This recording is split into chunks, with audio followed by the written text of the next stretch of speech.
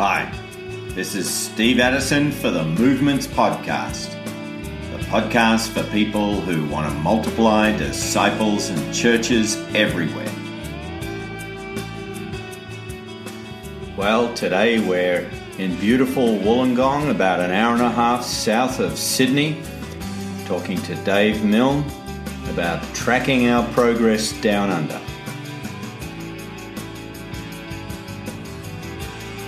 Multiplication began quite a long time ago for me. In about 94, 95, God got my attention as an emerging evangelist, that we really weren't just to evangelize people, we were meant to disciple people. And then I became aware that the Great Commission has got this built-in pattern of multiplication. So we've kind of been on a long journey looking for methods or processes or a spirituality that would enable us to multiply disciples. And the first, I guess, group that I saw doing this well many years ago were the Cell Church guys. So we got involved with Cell Church because the idea was that the substance of church could remain the same, but the form of church could morph into any discipling kind of need or pattern that was appropriate to the target group. Anyway, we began down that line, but we really didn't find the kind of success that we would have liked through the Cell Church paradigm in the Australian context, probably because we were comparing ourselves with the best examples of Cell Church around the world against what we were learning and finding here in Australia. And I guess it's true to say we were pretty disillusioned at a point. And then this gentleman, Steve Addison, in about 2011 rang me up and said, "Dave, do you want to come up and learn about T4T?" And I said, "T for what?" And so we got together, and that began a journey looking at CPM, church planting movements, from about 2011, 2012, that really put together some of the pieces that we'd been learning in our Cell Church days and built them into a coherent, prayerful, Christ-centered paradigm that gave us a track to run on and a way to get started. So around that time, we realised that there were some things we were doing well, and and there were some things we really weren't doing at all that we should have been doing when we compare what we're doing in Cell Church over and against the CPM paradigm. So I guess that was the entry, and it's been a long journey up till now. Okay. And I really had no idea what T4T was at that time. But we'd come across George Patterson's 7 Commands of Christ through some early CRM material, and we'd used some of that, and I'd given that away to a few people for them to try.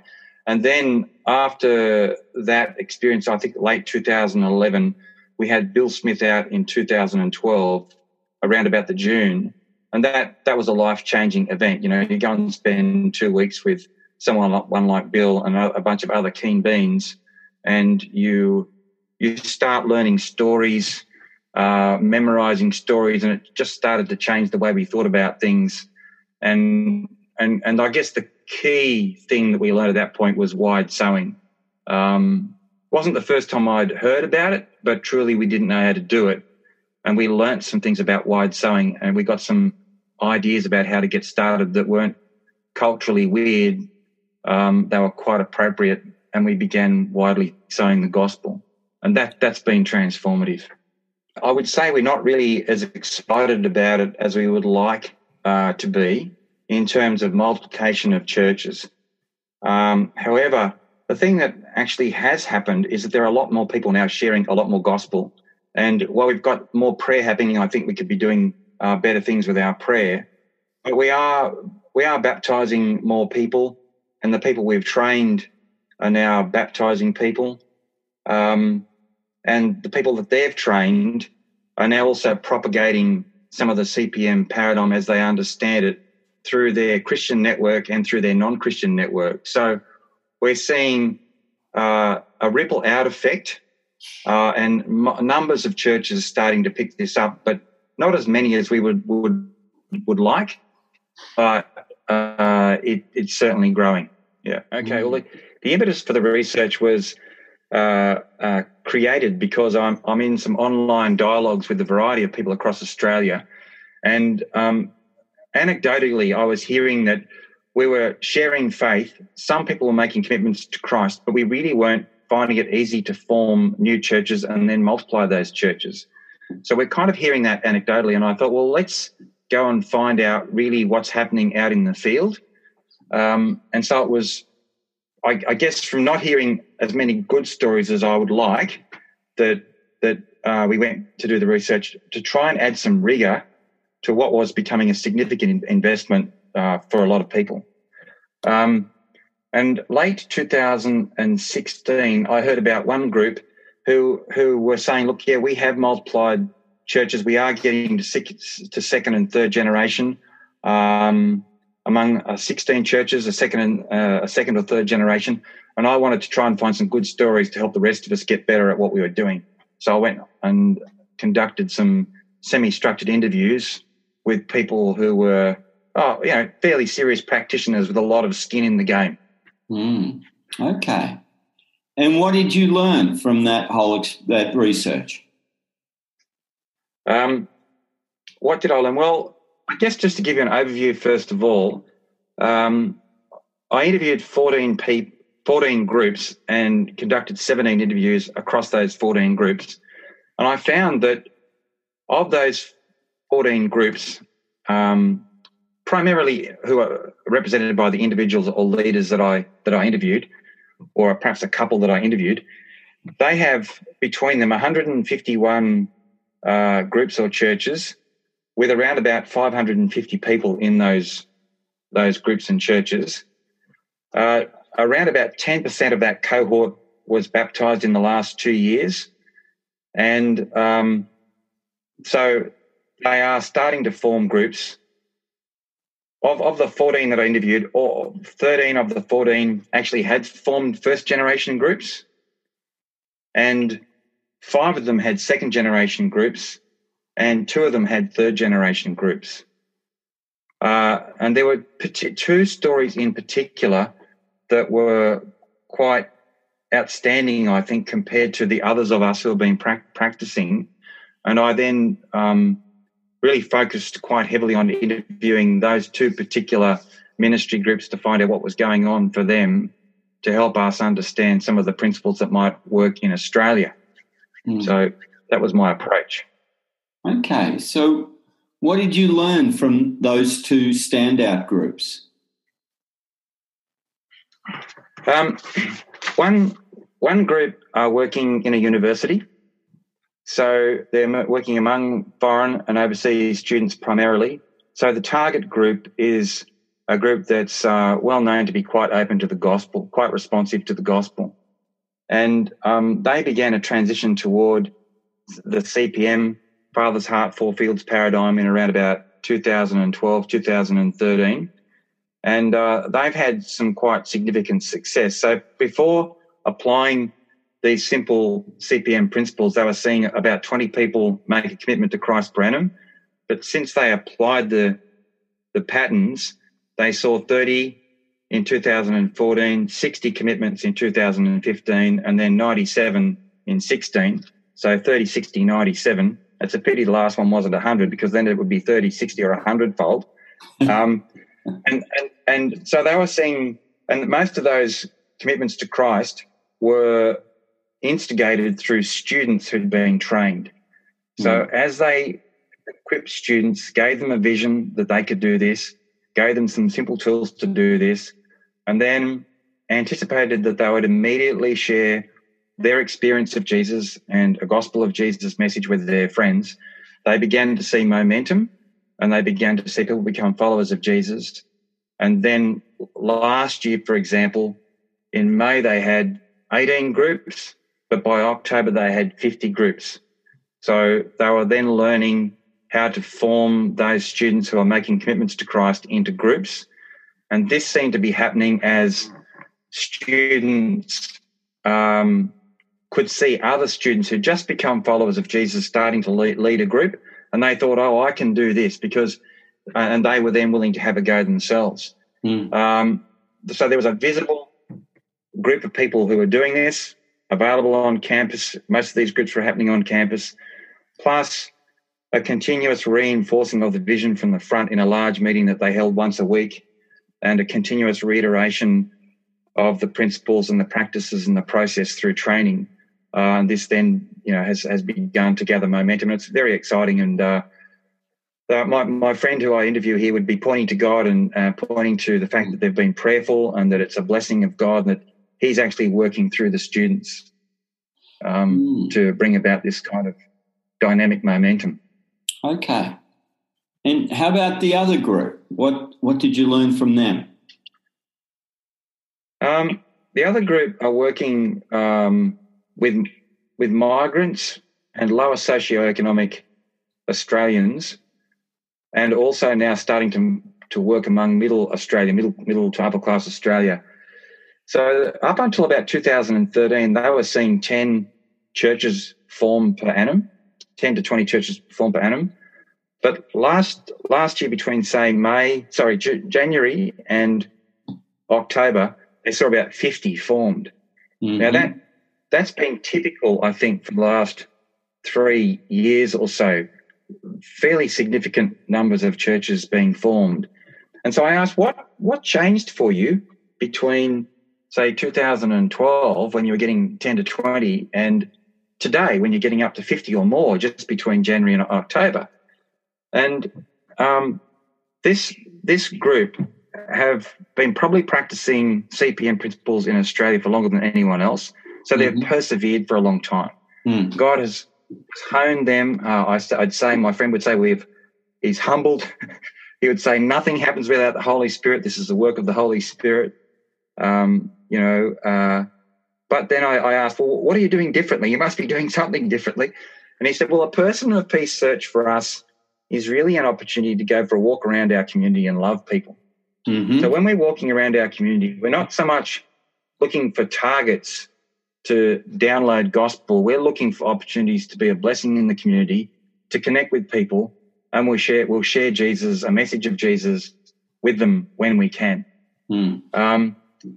And so that's been a shift for them. But you've got to realise that they've had standard CPM principles and framework operating for quite a long time. So that's one of the last tweaks. The other tweak that they added that made them fruitful was, I think they honed their gospel presentation to being something more effective for Australia. And it's not a simple, small gospel presentation. It actually involves 3 facets. And my friend was using 3 circles as a filter to find people who were interested to know some more. He didn't feel that there was probably enough information in the 3 circles presentation for someone to make a commitment to Christ. So he would find people who would respond to the 3 circles message, and they would say, yes, I'd like to be in the circle back here with God. And he'd say, okay, well, let's go and talk some more. He'd take them aside, then draw on another gospel presentation, such as share Jesus without fear, and slow it down and get them into some Bible passages, or the Romans Road or what have you, and get them interacting with text more slowly. And then after doing that, he would take them to a little drawing called Lordship Circles that helps them understand what it means to actually invite Jesus into the centre of your life as Lord. And he said these 2 visual tools, 3 circles plus the Lordship Circles, were really helpful in helping crystallise what it meant to actually invite Jesus up front into your life as Lord. And in that gospel presentation, he's front-loading all aspects of the gospel. He's front-loading baptism, he's front-loading obedience, he's front-loading 3 circles has going and sharing what you know of God. So these things aren't added on later on as a surprise. They're actually all part of the original gospel presentation. And so when people were saying yes, they really knew what they were saying yes to. And because these tools were clear, the people who had learnt them and made a commitment to Christ were then able to take them straight into their oikos or into their friendship network and begin to pay the message forward down the line.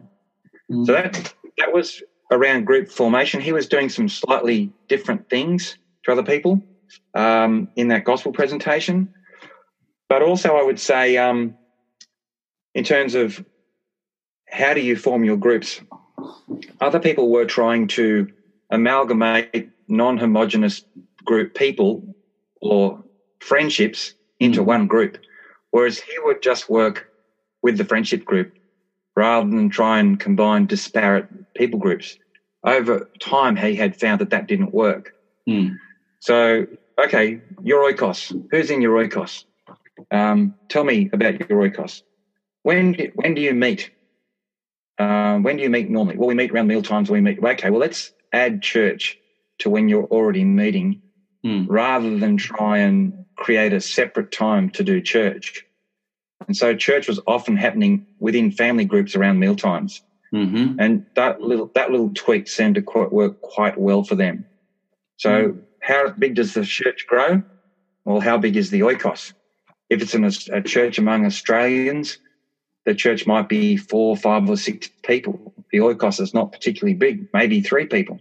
But if it's among perhaps some of the new Australians where the oikos is quite big, the church is quite large. So my friend relates one church group with 12 people coming to visit him, and that's just one family. So there's a lot of people in some of those church groups. The smaller groups, is he finding they're viable? Because I know in some other fields they're sort of saying, well, we can get a group started with 3 or 4 people, but if we can't get to 5 or 6, either couples or singles, as units, if we can't get to that threshold, it's very hard longer term for it to sustain. Do you know, is there enough information to know if that's the case?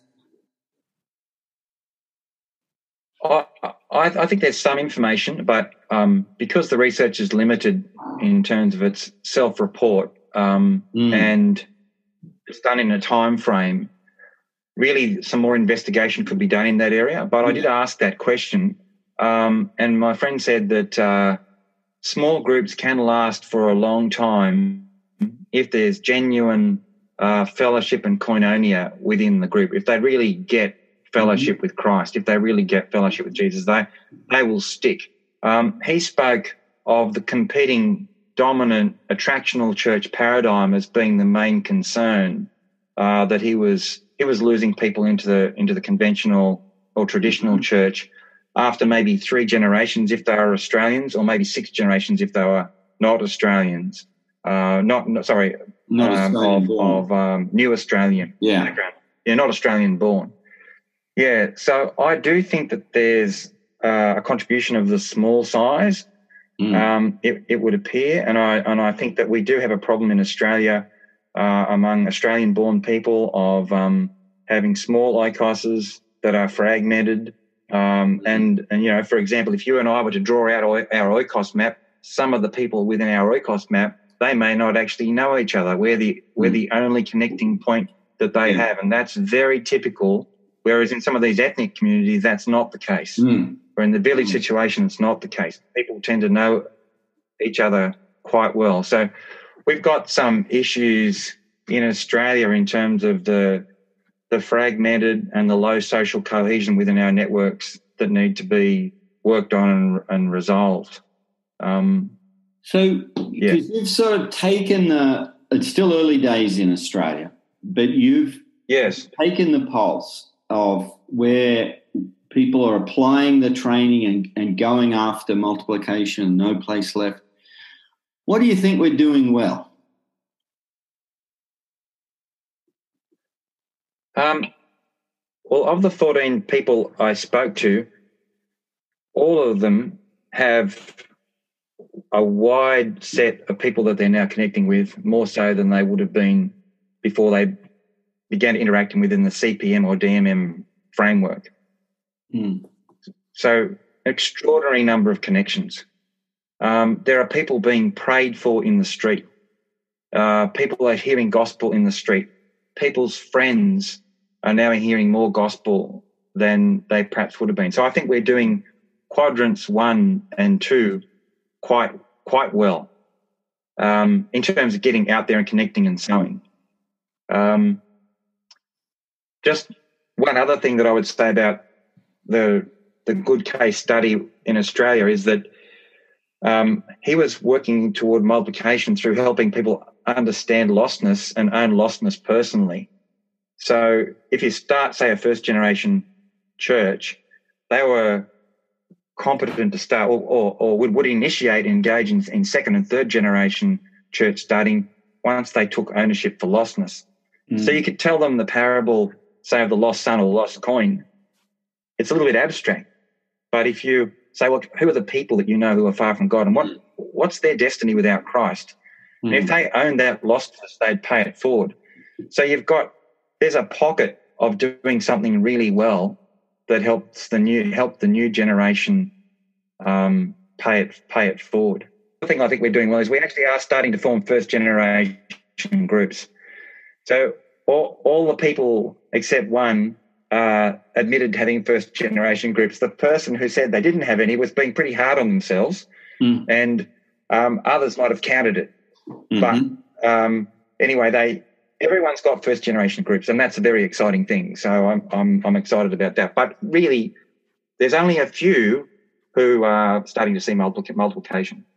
Yeah.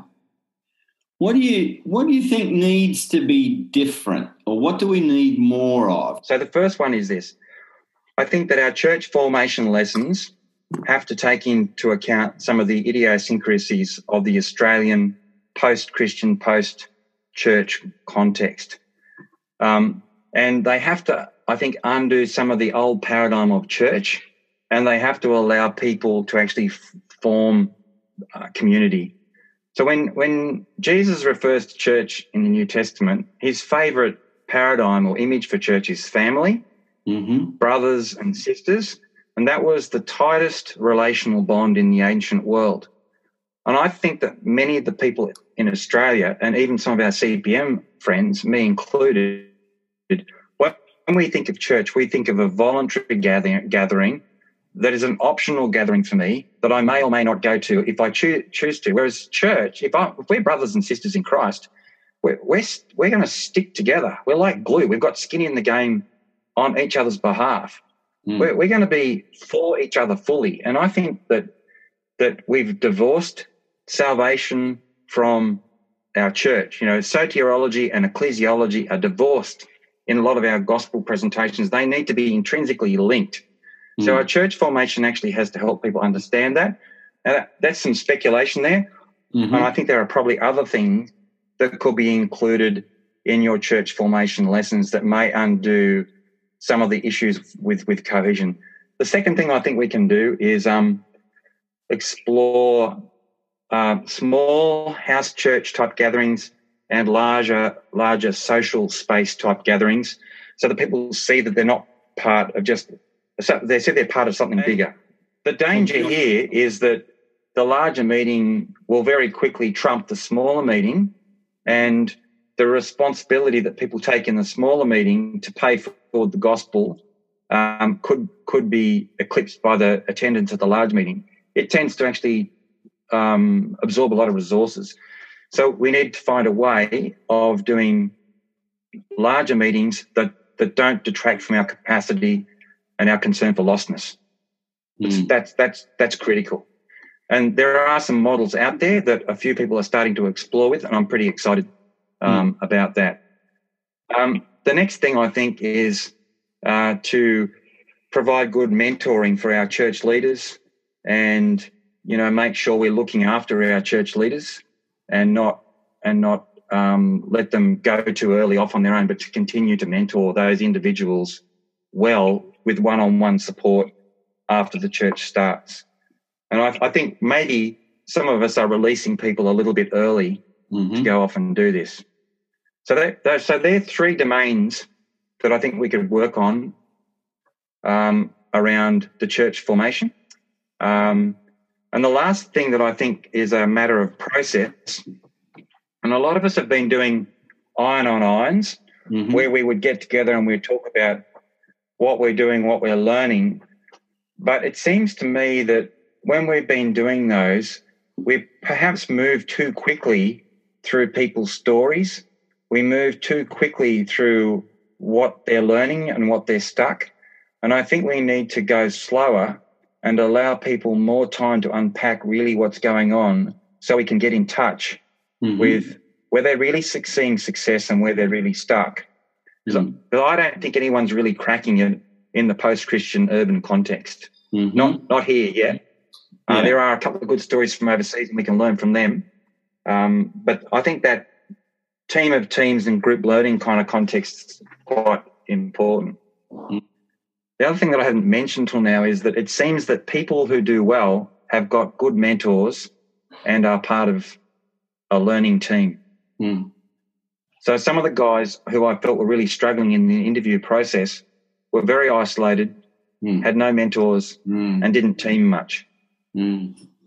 But those that seemed to be doing well had mentors, were involved in dialogue, had done hard yards, but had persevered. And so, when I asked guys, some of the guys who are level 5, really senior guys offshore, they mentioned 6 to 8 years in a Western context seems to lead toward breakthrough. So that doesn't mean that each of us needs to be in the field for 6 to 8 years. It just means that some of us do, to find out what to do so that others who come on board can quickly start to learn.